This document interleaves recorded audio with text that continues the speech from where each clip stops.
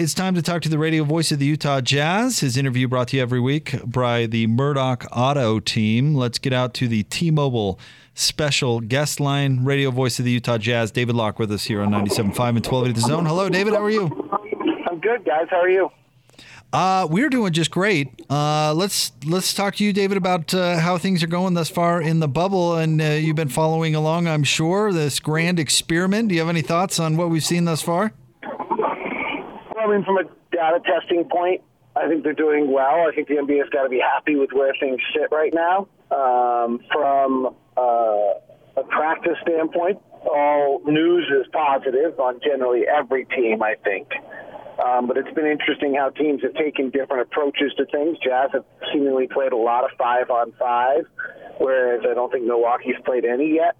So it's been interesting to see the different styles the different coaches have taken to this. It's a long way to go still. I mean, they got a long way before they play their first scrimmage, and then they got a long way before they, play their first game. So there's still a lot to be done. David, you're probably the best person to ask this question to, even though you might be guessing a bit. But based on your knowledge of the players on the roster, and now with the absence of Bogdanovich, what are you expecting to see on the court from a strategy standpoint? Who will be highlighted, who won't, and will it be any different than it was before?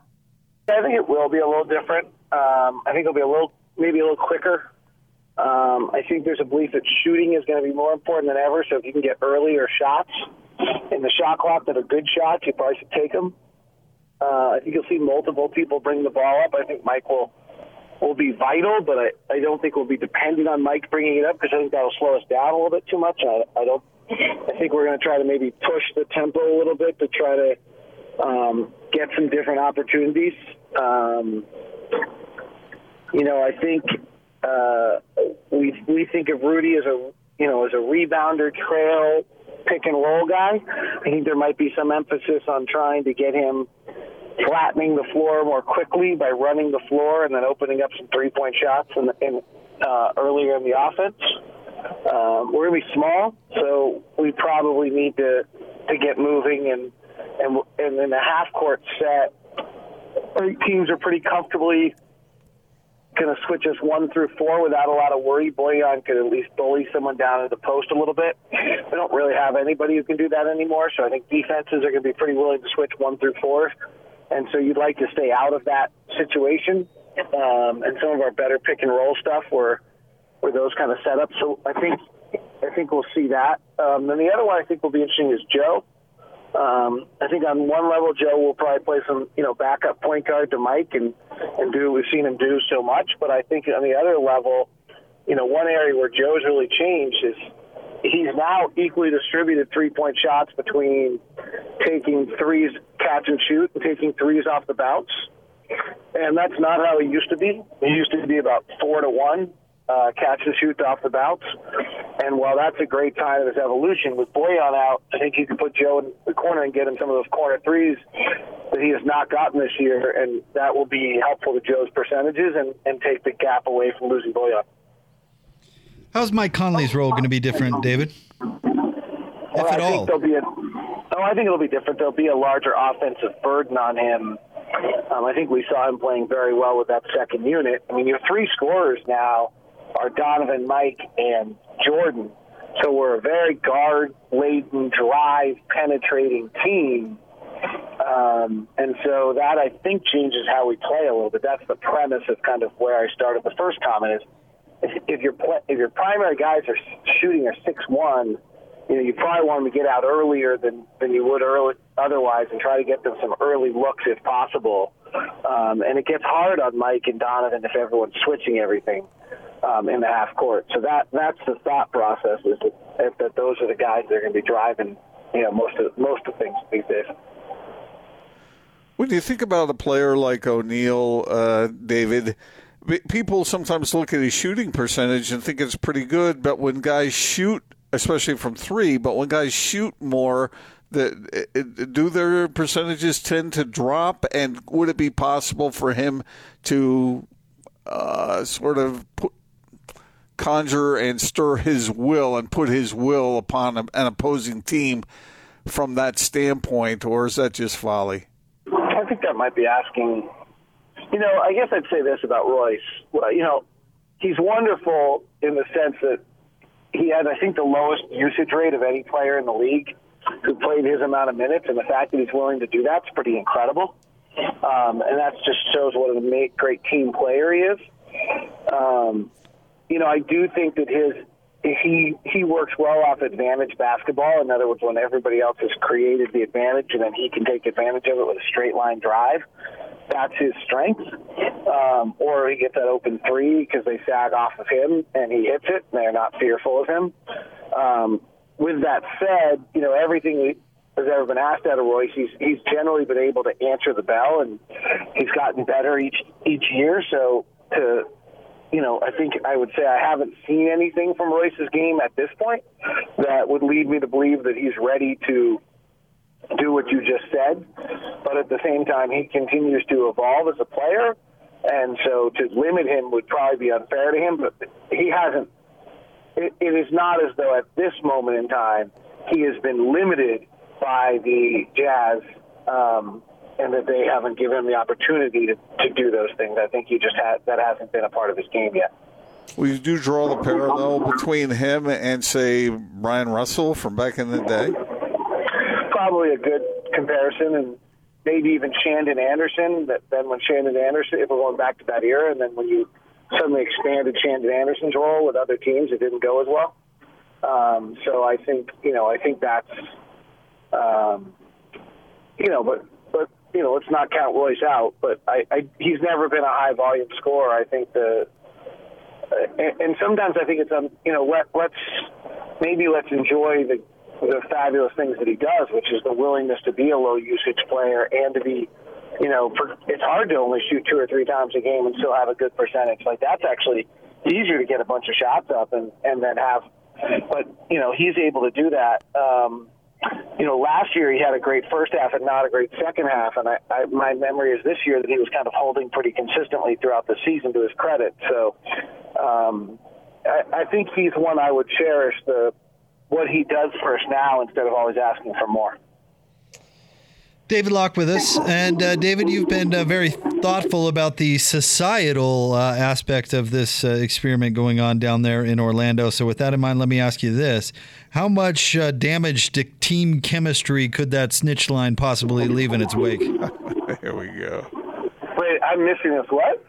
How much damage to team chemistry, whatever team, does the snitch line have potential to do? I don't think anyone's going to snitch on their own teammates. You think it's going to be used aggressively against other teams? Yeah, that would be my thought. I know. I thought too. Yeah. I mean, I don't think... Yeah, I don't know who's... I don't know. The problem with it is if you're really concerned for your own safety and someone's breaking the rules, then it's a problem, right? And frankly, if you need the money and someone's breaking the rules, it's a problem. That's the issue with breaking the rules, is that you either could burst the bubble and then nobody ends up getting paid. You suddenly cost 400 guys their livelihoods next year when the season doesn't get started and there's a new collective bargaining agreement. It's all because some jerk decided they needed Postmates, right? That's not great. Or if you're worried about your safety, I don't think anyone's going to be snitching for a competitive advantage. But, never mind. I get in trouble. Never mind. That was going to be a mistake comment. Mistake comment. You made a few of those through the years. David, sign of maturity when you stop before you make them. I'll text you and give you the chuckle. Okay. Could you get into a little more how the Jazz defense will be different without Bogdanovich on the court? Will there be strategic differences? Will they actually be better defensively? Well, the Jazz did something really interesting during the years. They had Bogdanovich on the season almost the entire time with Rudy.